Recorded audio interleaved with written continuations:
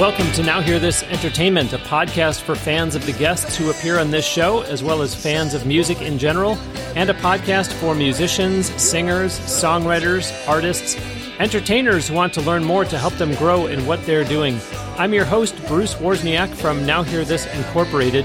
Check out nhte.net, and be sure you are subscribing to this podcast and telling your friends to do so as well. Besides that website, you can also find the show on iTunes, which is Apple Podcasts, and you can find it on Spotify and lots of other podcast platforms. There are links to Now Hear This Entertainment on at least a half dozen podcast apps at nhte.net. And in addition to what's listed there, the show is also on the likes of Overcast, Himalaya, Podcoin, Player FM, and more. Joining me today on the Now Hear This Entertainment guest line from New York, my guest is a multi-instrumentalist and an arranger, composer, vocalist, and music producer, in addition to being an author/journalist. He has also done some acting. His newest projects include having redone an album from the 1960s by the Shags, plus he also wrote and edited a chapter in a book that's coming out soon about the music business. He is also planning a book of his own. He was a guest on this show 4 years ago on episode 72. We've been hearing one of the songs that he redid, entitled What Should I Do? It's my pleasure to welcome back to Now Hear This Entertainment, Nelson Montana. Hey, Bruce, how's it going? Good to be here. Yeah, Nelson, great to talk to you again. Thanks for doing this. Yeah, my pleasure. So we normally start off by having the guest talk about the song of theirs that we played during the intro, which usually consists of when, why, and how they wrote it. But since technically that was someone else's song that you redid, let's change it up for once on this episode. And first, have you tell the listeners about the project itself, and then I can come back around and ask you about that particular song. Sure. Well, it's a little unusual, that, and something I hope that people understand, but I'll give you some background on the situation. I'm redoing the music of the Shags. Now, for those who don't know, they weren't a very popular band. The Shags were a girl group from the 60s who are regarded as having made the worst album of all time, which is kind of weird. Anyway, the album has gotten some a cult following over the years because it's one of these things that's it's so bad it's good. But my approach wasn't to just do, bad music. My idea was to, it stemmed from somebody saying that when you work on music, when I have clients come in, they have a germ of an idea. And the basis of production and arranging is to take that idea and make it good. You have a song, you get a good groove, you get a good bass line, you get a good vocal, you add harmonies. At the end of it, you have a song. So the ultimate test, in a sense, was to do an album that was essentially an entire mess and make it good. But there was an interesting turn of events as I was doing this. I did find quite a bit of inspiration from this music. But I just wanted to give a short explanation as how this band came about so people understand. These girls' father went to a fortune teller who said that you will have 3 daughters and they'll form a famous band. And this guy believed it. Wow. And he took these poor girls out of school. And it was essentially a form of abuse. He bought them 2 guitars and a drum set. Should have gotten guitar and bass and drum set. But that would make sense. And he just told them write songs with no musical training whatsoever. So what you had was pretty much a very well-rehearsed mess. The guitars are out of tune. It sounds like somebody's throwing a drum set down a flight of stairs. It's kind of hilariously bad. But as I was working out these songs, just sort of as an exercise to prove you can make anything sound good, I found these little snippets of melodies and these crazy rhythms that may have been unintentional, and that kind of spurred the creative process for the whole thing. And it all came pretty quickly from that. It was a strange muse, a strange form of inspiration. Wow. Fascinating. Yeah. What do we know about the Shags? Was that the only album they ever did? Are these ladies still around today? I think they may have done something a little bit later, but the interesting thing is because they were forced to do this, and again, they knew very, very little about music. They knew maybe 5 chords. Wow. Once their father died, that was it. That they were free. And they just gave up on it and went their separate ways, thinking that nothing would ever become of this music. But it was Frank Zappa, of all people, who years later in an interview mentioned that he loved the band. Well, Frank Zappa liked Captain Beefheart, and Captain Beefheart had this crazy stuff where it sounded like 3 songs at the same time. That's kind of what the Shags sounded like. And Kurt Cobain also said that that album was one of his favorite albums. So it got this sort of resurgence. And through that resurgence, the band actually got popular, and I think they actually did some revival concerts. Okay. Which was kind of, when they were, essentially older women at that point. So, very bizarre group and a very bizarre choice of inspiration, as I said. But what started as kind of a bit of a lark became something that I'm honestly quite proud of. I really like the way it turned out. Because it's a combination of 60s pop music, which I think in some ways is the ultimate form of getting the most tuneful expression in a short amount of time. And it also tapped into my prog rock roots, because they would be skipping beats and adding beats. And as I'm working on this, I'm thinking like, well, why not? Why not go with that? What does it sound like if I play a measure of 7/4 and 5/4? And that kind of tapped into my prog rock thing, which I've neglected for years, because songwriting over the years has been more about being commercial and being current and all that.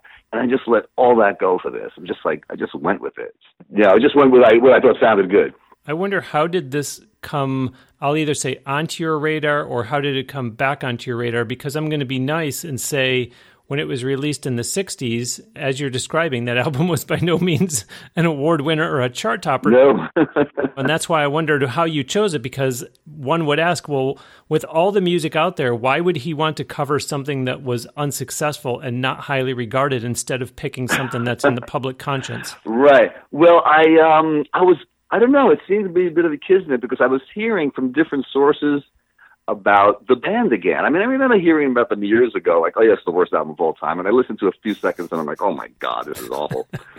But people were mentioning it, and then I saw an article on it, and I was actually with a group of friends, producers and songwriters, and I had mentioned how, so much of what makes a song good is the how it's performed.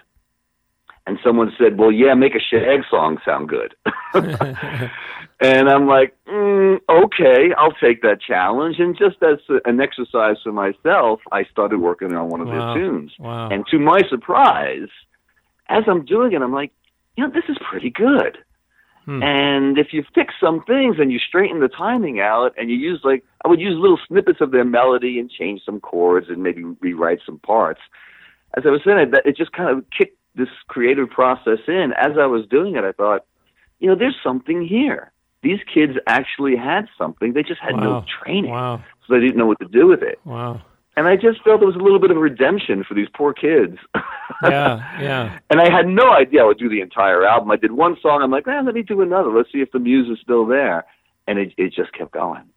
Well, so even though you didn't originally write the song, since we were playing What Should I Do during the intro, maybe just talk a little bit about how maybe you, say, studied the song and decided what you wanted to do to it in terms of redoing it. I want to actually start rolling up our sleeves here on some actual. So here you are looking at this music that's already been done, and you've decided this is bad. So for that particular song that we played, what did you decide? Just walk us through that. Yeah, well, I would suggest that people listen to at least a few seconds of the original Shags album. You won't believe it. It really just does sound like an entire mess. But with that particular song, like so many of the others, it was just kind of a sloppy mess and out of tune and out of time. But I liked that little melody that it had. What can I do? What can I do? And that kind of sounds like something. So I just straightened the beat out, and I thought, well, what do I want to do with this? Where do I want to go with it? And I just kind of put on that connection to 60s pop music. I came up with a rhythm, and then I started following their melody and straightening it out. And once I did that, the song kind of wrote itself. I added harmonies. I wrote a bridge. And it's funny because a friend of mine said, if you would have just changed the words, you could just call these original songs. No one would ever know that it was their song. They wouldn't know that it was their song. But I thought, no, I mean, that was the inspiration. It was that little bit of melody that I probably would not have come up with. Yeah. And I think that they came up with it because they had no rules when they were writing. So they weren't really being influenced by anything. Wow. Other than their young minds. And I kind of like that. It's crude, it's raw, but that was my jump-off point. And I just took what they did. And I approached it almost as if I was hired as the bass player and musical director. Okay, you hire me as a musical director and producer. This is what we're going to do with the song. And I went with it. I like it. It's great perspective. That's very interesting. Before we dig too much deeper into this project, first let me ask, and this will benefit anyone listening who has thought about recording someone else's music. Was there permission required, Nelson, to redo this Shaggs album? And if yes, what all did that entail? And if no, why didn't you have to get permission? Well, you do have to get permission. This is the area that is so difficult for so many artists because, I'm not a lawyer. Back in the day when record companies took care of this stuff, they had their team of lawyers. So that's a situation I'm having right now with my distributor that I thought I had permission, but it wasn't the correct permission. And all these different areas that get a little complex. It's just a bunch of, boring bureaucracy. But along that line, it's funny because I actually covered a song on my YouTube channel by Prince, and I had Prince's people sue me. Wow. Yeah. Wow. And how that came about, and this might be helpful to people who are doing stuff like this. I had some fans suggest I do a Prince song, and I was searching for something. Prince is the kind of guy, I like him, respect him, great entertainer, great vibe. Was never really bought into the fact that he's, this great genius, but a talented guy. So I was searching for a song to do, and the song that I liked the most was When Doves Cry, which has no bass. And my channel tends to feature bass. I'm like, well, what am I going to do with this? Am I going to put a bass part to it? So what I wound up doing is an arrangement of the song played entirely on bass. All the parts are bass parts. Wow. So it's vocals, drums, and a whole bunch of basses. And, I put that up there. And the next morning when I had my coffee, I clicked on the site and I had 100,000 hits. Wow. And I don't do any promotion at all for YouTube. There are people that know all the tricks and they have all their friends. And if you're young, you could contact everybody in school. I don't do any of that. 100,000 hits in a day. By the end of the week, I had 1 million. Oh, my gosh. But Prince does not allow his music to be on YouTube, which I understand. You create something, you're out to sell it, you don't want it available for you. I get that. So his people contacted YouTube. YouTube contacted me and says, you have to remove this or you're in violation.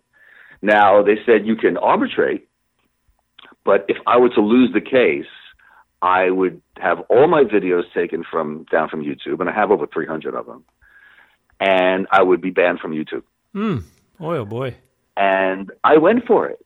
The argument being that I am not taking a recording from someone else and posting it. I am not taking songwriters' credit. I am simply covering a song, and it's legal to cover somebody's song. Now, it's illegal to cover somebody's song for profit. Sure. But if, I said it, the $3 I make from this video can gladly go to Prince. I'm not profiting from this song, but I wanted it to be up there. It had 1 million hits. It brought attention to my channel. So I went for it, I fought it, and I won. Yes. Yeah.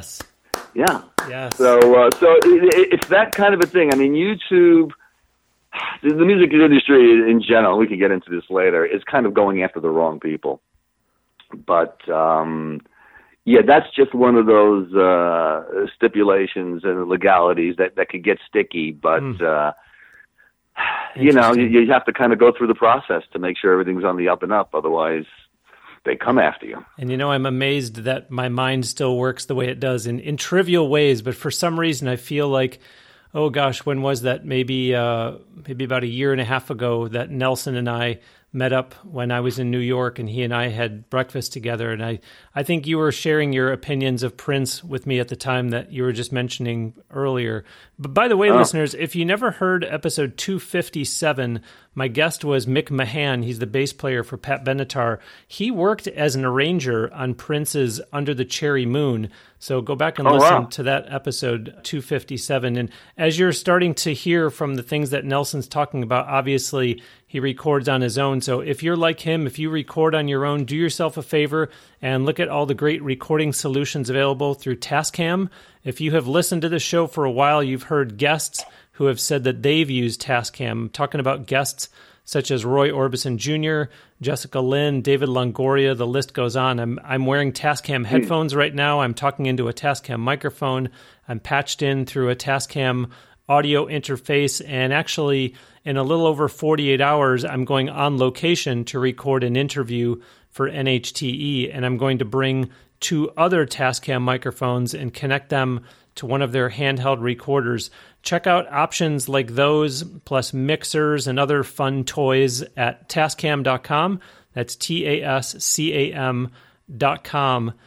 By the way, listeners, you know that in January, I was out in Anaheim at the NAMM show, and Tascam was there. If you're in the greater Los Angeles area, I will be out there from June 21st to the 25th. Let's meet up. Email me at podcast@nhte.net, or just contact me through social media. Let's get together out in the LA area. Nelson, you're not charging anything for this album. Why not? Well, I've gotten some heat about that as well. Some of the other people, songwriters, are saying you're lowering the bar more. Huh. And my attitude is major acts can't sell albums anymore. I think the biggest selling album of last year was Ed Sheeran's. It sold barely 1.5 million copies. That's the biggest selling album. 1.5 million? 1.5 million. That's not a lot. No. That is not at all. Yeah, and again, the biggest selling. And I think of the 10 best-selling albums of last year, some of them didn't even hit 1 million.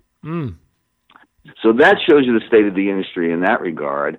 And I looked at it like, and it's funny because some people will play for free, but I made a career performing live for free. That's something I won't do. But in this case, I'm looking at it like, I'm an artist. I want my work to get out there. I would rather 2,000 people hear it than 200 people buy it. Interesting. And,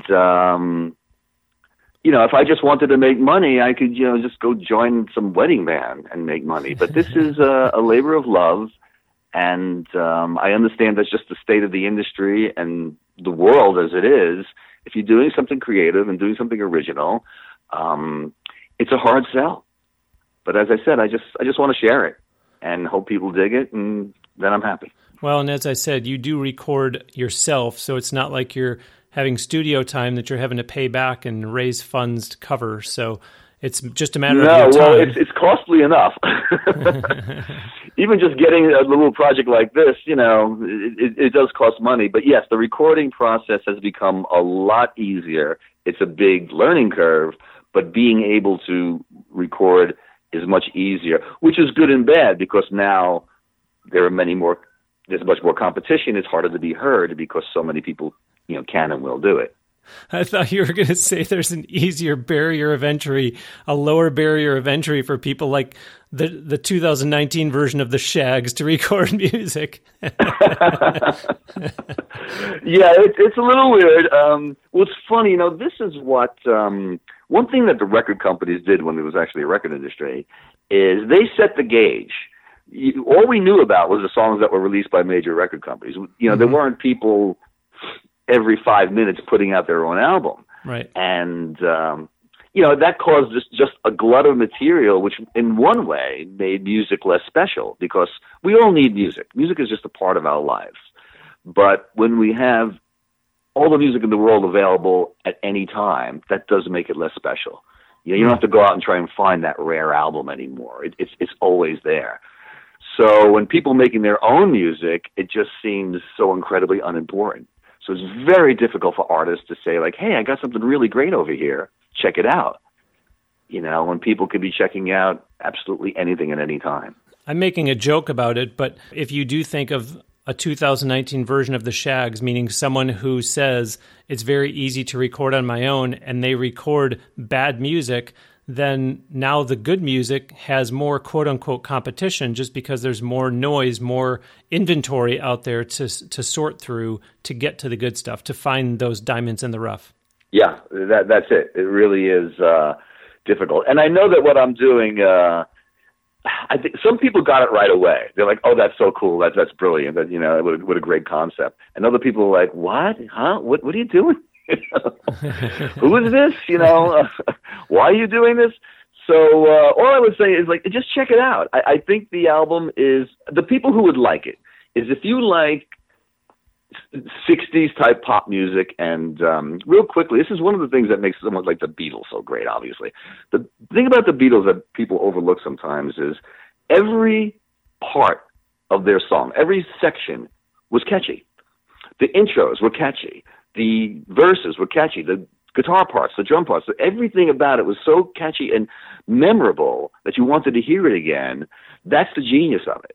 And I love that, being able to have everything right there in 3 minutes. And on the other hand, there's the prog rock element, which send listeners on a journey. Mm-hmm. That's what I love. Mm-hmm. I know you're a Rush fan, if I recall. Yep. And what was great about Rush is they demonstrated musicianship, surprise within their music. The music went places the listener didn't expect, and that became the journey for the listener. Meanwhile, Moving Pictures, which is arguably their best and certainly the most successful album, it had 2 hit songs. And they were hit songs in odd time signatures. So you can have both. You can have that tunefulness and yet the musicianship as well. And that, to me, is sort of the best of both worlds, because I like melody, but I also I want to be shown something. I want something that's a little bit surprising. It's a little exciting musically. Yeah, not real predictable. And I tried to do that with this silly concept.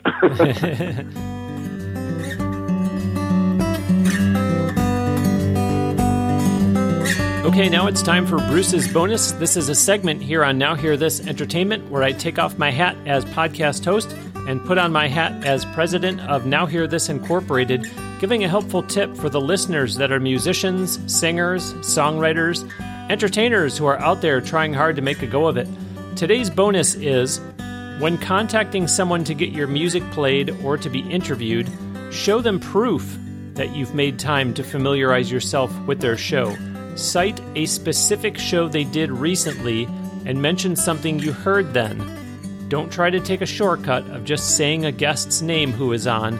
That just means you read about them in the description, but probably didn't actually listen. As I have pointed out in a bonus before, listening will also help you prepare so you know what to expect in terms of the flow of the show.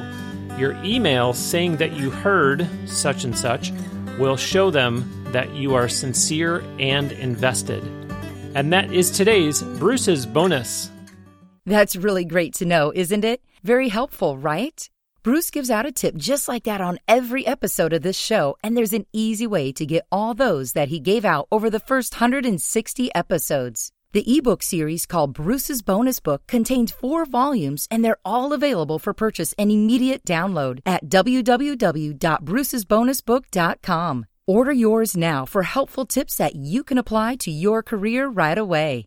Well, just shifting gears, I mentioned back in the intro that you have written and edited a chapter for a book coming out soon called For the Record. How did you get that opportunity, Correct. And what specifically is it that you wrote in that chapter? Well, this is, my girlfriend is a great ghostwriter, and she does a lot of projects, and this one came her way, and she says, I think this is really right up your alley. So she asked me to help her with it, and I did the editing, and as I was doing that, I was asked to write a chapter about life as a working musician over the last half century or so. And I also, one of the things I'm kind of proud of is I wrote the questions for the last interview that was given to Robin Gibb from the Bee Gees. Wow.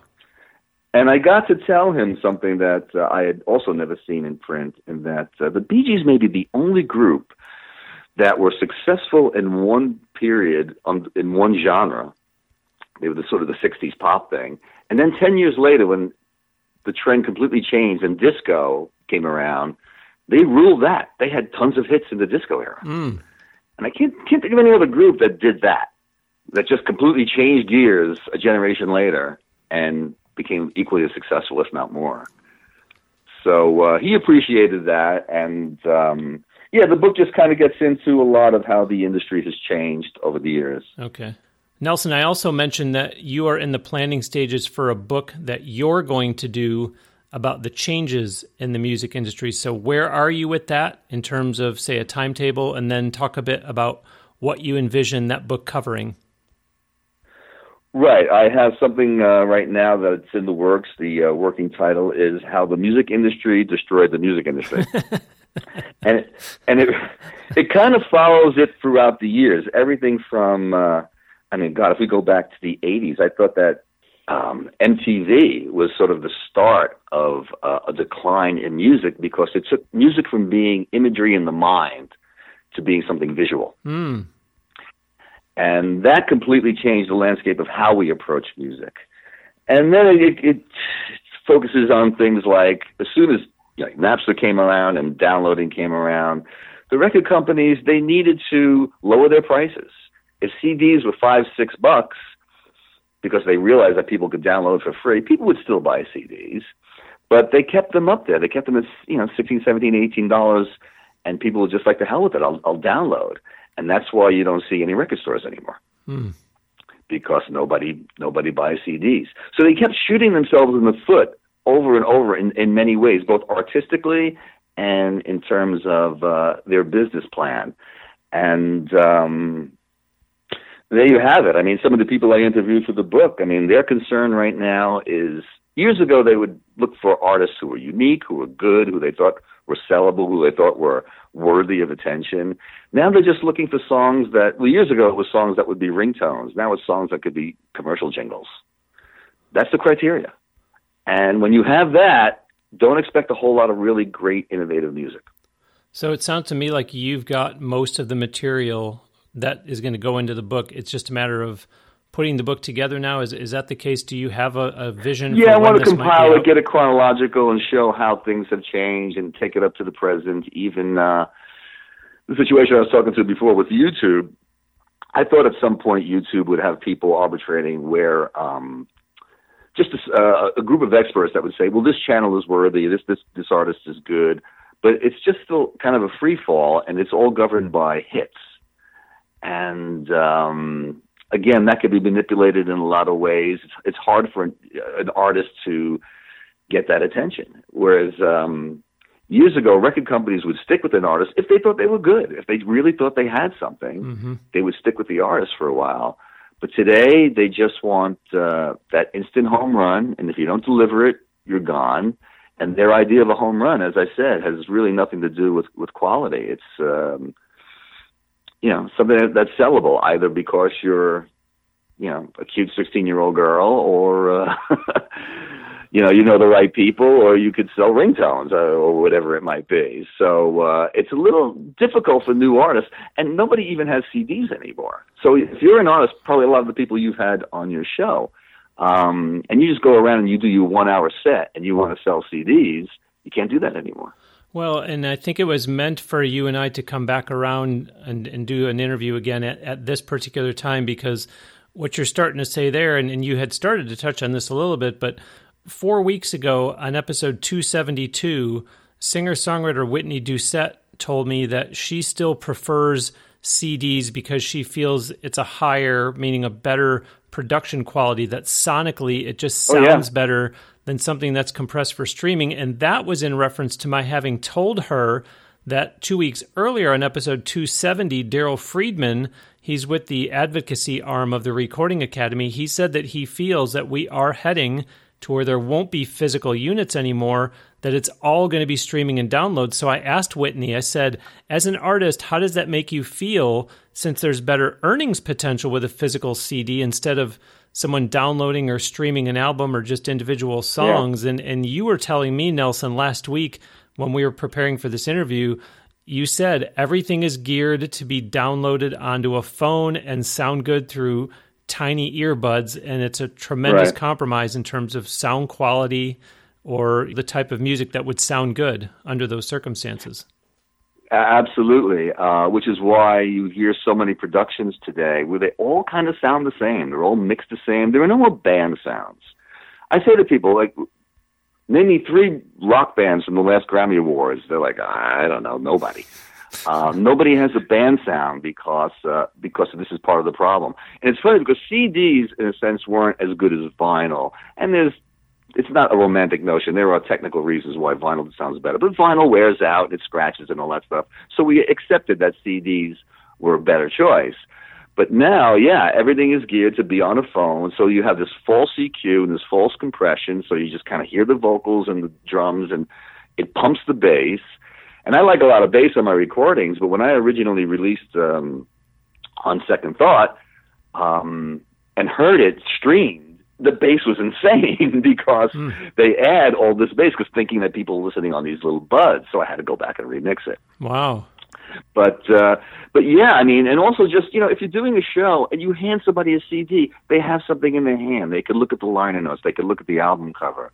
You hand somebody a download card, it's not the same vibe. It's very impersonal, and it doesn't seem to mean anything. And it gets placed in their shirt pocket, in their wallet, in their wherever, that it's easy to get lost amidst everything else, whereas a CD is not going to get lost amidst anything. So there's definitely something to be said for that changeover. I am joined today on the Now Hear This Entertainment guest line from New York by multi-instrumentalist, arranger, composer, vocalist, and music producer Nelson Montana. Visit his official website at nelsonmontanamusic.com. From the info page of his website, you can get in touch with him. He is available for session work, bass instruction, voice lessons, and gigging. Remember that his new release is available at no cost. Get it right now from his YouTube channel, although soon it will be available through his website as well. Nelson has more than 300 videos on his YouTube channel with a combined total of more than 1.8 million views. So check out and subscribe to his channel. If you did not hear last week's episode yet, I announced that if you have, or if someone you know has ever considered starting a podcast of your own, I am going to be putting on an 8-day challenge online next month.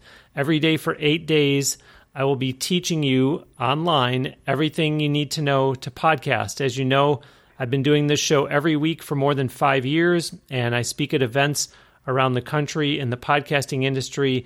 Now I'm going to tell you how to get your show created, recorded, and launched.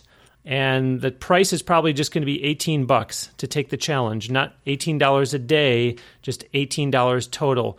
The exact dates in June have not been finalized yet, so watch for social media posts about it. And if you're not signed up for the weekly e-newsletter, go to nhte.net and sign up for the newsletter because the info will be published in there also once we have the dates, as well as a link for where you can register. Nelson, I want to just go back to something that you touched on there a few minutes ago about record companies looking for songs that can be jingles for ringtones and commercials, and the fact that changes the musical landscape for both artists and listeners, and even for future acts. Yeah, that's it. I don't know what approach the artist can take because I think people have to be true to themselves. They have to make the music that they want to make and try to sell it. And if it gets picked up in that regard, terrific. But I kind of get the feeling the game is a little rigged in that regard. I think it's really difficult for an artist to kind of come out of nowhere and get that attention because the record industry is, at this point, self-contained. Many of the songs, you look at the top-selling records, and there will be a lot of songs by the same songwriters. Almost goes back to the old Brill building thing. But so the industry is not only controlled by a small clique of people because of the way music is recorded now, where it is very formulaic. They don't even need bands. They don't need people to have a unique sound. It's almost like the reason why reality shows are so popular is they're cheap to make. You don't need writers. You just film people and edit, and people will watch it.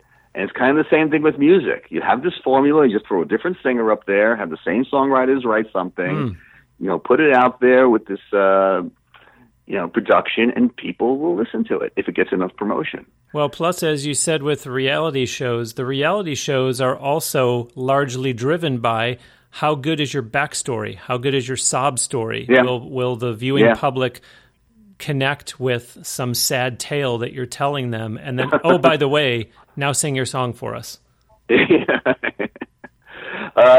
That's pretty much it. What kind of gimmick do you have? And obviously the best gimmick, and I understand there's a place for it, is if, you're young and good looking. People want to see young and good looking people. I get it. I want to see that too. There's always been a place for, commercial stuff. There's always been a place for a younger audience, but it seems that that's all it's become now.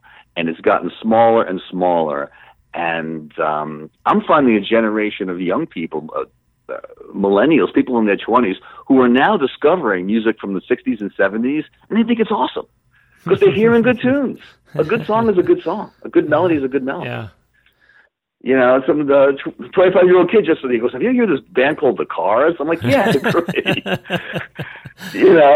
to him, it's new, but he doesn't hear it because that's not what's on the radio right now. Well, but I like that you gave some encouragement to the artists who are listening that are creating their own music, because you said, do what you want, do what feels right to you, in terms of something that on episode 268, Shane of Arbor Season said that they have decided we're going to stop trying to write what we think would be a hit song. We're going to stop trying to write what we think would get on the radio. And we just want to write songs that we would enjoy listening to. And we want to write songs that are what we feel and hope that people connect with them, but not do the formula. That's the only way. It's the only way. It's a losing proposition to think like, oh, the trend is this, let me do that. Because then, well, it's not being honest. I don't mean even being honest to yourself. You're not even being honest to the audience. It's not you. The only thing that's going to sound organic and sound inspired is if you have something to say. That's what it comes down to. And that's why I really like doing this album, because I've written a lot of songs in the past, and I thought they were good commercial songs, and some got published. But this was one where it was like, I don't give a damn, if it fits into the the right demographic or what's contemporary. I know it sounds dated. It's a retro thing, but you know what? I dig it, and maybe other people will dig it as well. And that, I think, just creates the best product. You can't go chasing trends, because by the time everything is said and done and you release it, the trend will change. Yeah. So, just do what you believe in, and I think the most successful groups, work along those lines. And when in doubt, create music that is prog rock, because Nelson said that he feels that prog rock is this. Well, I love prog rock. I mean, it really is the ultimate music in so many ways. And they weren't thinking in terms of, oh, is this danceable? Or, I think the old prog rock was better than the newer stuff. I won't mention any names, only because the virtuosity was in good songwriting. Today you have guys with great chops and great technique, but they don't have the songs. You still have to have good songs. Like I mentioned, Moving Pictures, it's got songs, and that's why it's a great album. Good stuff. Listeners, if you did hear last week's episode of NHTE, I mentioned a picture that I had posted on the Instagram account for this show. Did you go and look for that picture yet? It was a picture of me playing my Boulder Creek guitar, which draws a lot of oohs and ahs because of its looks, but the sound is what really makes it, of course, and that's why big-name players are using instruments from Boulder Creek. They do guitars, basses, and ukuleles, and their CEO, Jeff Stramitz, who is a regular gigging musician just like you, he's a multi-instrumentalist, actually. He was the guest on episode 241 of this show and talked, in addition to some other great topics that he gave some good insight on, he talked all about the unique suspended bracing system inside Boulder Creek Musical Instruments. Go back and listen to that interview. Check out their website, bouldercreekguitars.com, BOULDER, and then get in touch with me if you'd like to get connected directly with Jeff to talk about having a guitar custom built for you. Very cool. We're in the home stretch here, but Nelson, since you live in New York, and since we did touch on this 4 years ago when you were on episode 72 of NHTE, I have to ask, is there still acting work for you these days, or is that chapter finished? I believe that chapter is finished. I enjoyed it. I like working in any field that's creative, and the acting was that as well. But acting is... actors go crazy when I say this. I don't think acting really requires a great skill. I know I'm going to have my acting friends hitting me for this. But I follow the Spencer Tracy line of acting, and that, memorize your lines and don't bump into the furniture. I knew I didn't have great range, and a lot of famous actors don't have great range. You play yourself, or you play the character. I always played myself, and I enjoyed it. What I didn't enjoy is chasing the work. And I finally had to come to the realization that I'm a musician. And if I'm going to struggle and do something, at least with music, I'll have something to show for it. As an actor, I got to jump around and audition and try to get a bit part here and there. And I'm kind of done with that. I mean, it's a great little ego rush to be, rubbing elbows with celebrities and stuff. But after a while, it's like, I don't need that, but I do need music. Well, there in New York, is it more difficult to get acting work or to get, when I say music work, I guess I'll say gigs? Gigs have really changed because, again, we have a generation that have grown up on DJs. People don't expect to hear bands. Back in my day, that's old men say, before the internet, before cable, people went out and you had to have a good band. Good bands drew crowds. I've probably said this before, but I tell people it's hard to believe. I would go to my gig on a Wednesday night, and there'd be a line down the block to people to get in. Wow. It was just a bar, just a club. But people went out, and good music sold. That no longer exists. As far as acting, I did All My Children for about 4 years, and they're gone. So I don't know. I don't know what the scene is. There's always work. There's always some work in New York for acting. But like I said, I didn't really want to pursue that so much. And I actually didn't want to pursue the gigs so much because I got so into the recording. And what I love about it is, again, you have something to show for it. Yeah. You do. Yeah. I've done a million gigs. The music flies off into the air, and okay, I did that, and I made a few bucks. But with recording, it's a new challenge. And when it's done, you're like, here it is. I did this. Here's the proof. And I like that. I'm laughing because you have so many videos on YouTube. It's making me think of someone who's listening is going to say, what does he mean the gig is over and he's got nothing to show for it? I was at his show and I was holding my phone up through the whole show and filming it. And I'm going to put his performance on YouTube because that's what everyone does now. I know. They watch people's performances through their smartphone. Yeah, I don't get it. It's like, can't you just be in the moment? Or people are not going to believe that you were at this show. Oh, look, here's so and so. Yeah, I was there. Look, it's a thing. I mean, everybody deserves their idiosyncrasies or their trends or whatever you might call it. I'm not against that. I'm not going to knock people for doing things that way, but I do think that they're kind of missing a big part of the picture. Yeah. Hey, look, my parents went to go see Benny Goodman and Count Basie do a Battle of the Bands at Roseland with 1,000 people dancing. That must have been a blast. Mm-hmm. I'll never understand what that was like, but I get that it was probably really cool. Yep. So I think a lot of young people today are starting to realize, like, yeah, in the 60s, 70s, and 80s, there was a lot of cool stuff going on. And it's never going to return to that. Yeah. So right now, I think the question is kind of up in the air, where is it going to go? And I think the only way it'll be different, it doesn't go backwards, but the only way I think there's going to be any advancement for musicians if people still stay involved with it. And there's always going to be kids who are ambitious and want to feel that they have something to say. And to those people, I encourage them because you're the next generation. You might find that new way of getting your sound out there. And you got to go for it. Nice. Well, we're going to close with another song from the Shags that Nelson redid, one called My Pal. So before we let you go, Nelson, tell the listeners about this song. Yes, this is My Pal Foot, which is a story about this girl looking for her lost cat, which is absolutely absurd. But it's got a catchy little hook, and this is indicative of the album where it's definitely sort of a 60s pop thing, but there are these odd meters along the way and these strange rhythm changes that I just went with it and, straightened it all out, and the results are kind of cool. Awesome. Nelson, great to talk to you again. Thanks for making time, and congrats. A very cool project. I hope you get some benefit from it, even though you're not charging for it, parentheses, yet, question mark. Thank you so much, Bruce. I appreciate it. Have fun. Bet. Listeners, that will do it for this week's episode of Now Hear This Entertainment. My sincere thanks to multi-instrumentalist, arranger, composer, vocalist, and music producer Nelson Montana. Visit his official website at nelsonmontanamusic.com. From the info page of his website, you can get in touch with him. He is available for session work, bass instruction, voice lessons, and sure, he will still gig if you want.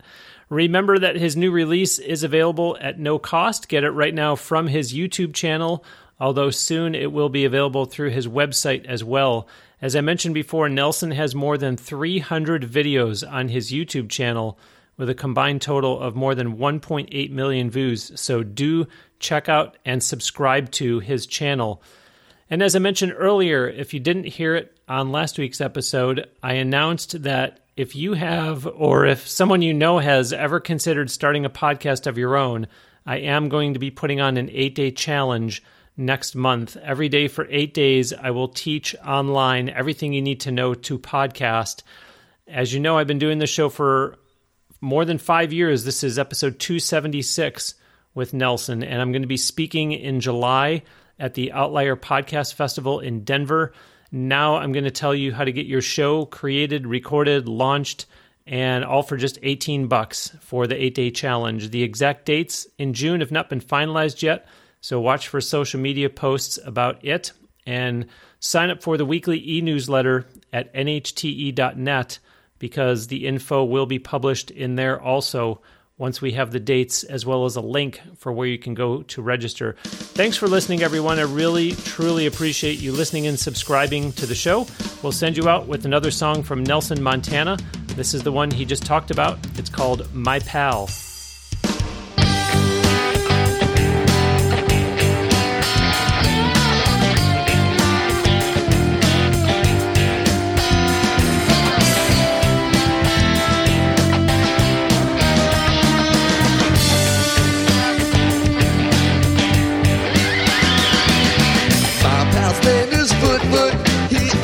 Likes to roam. My pal's name is Foot. I never find him home. I go to his house, I got his door. He won't come out and play. Foot,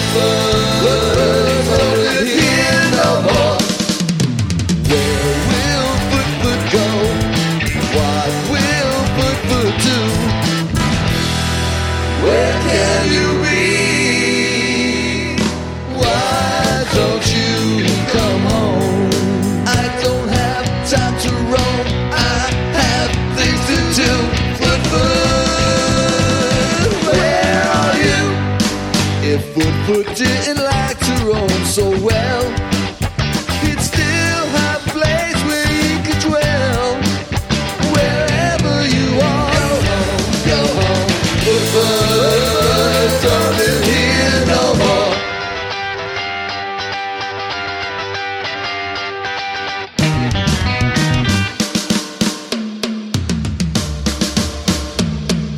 My pal's name is Foot.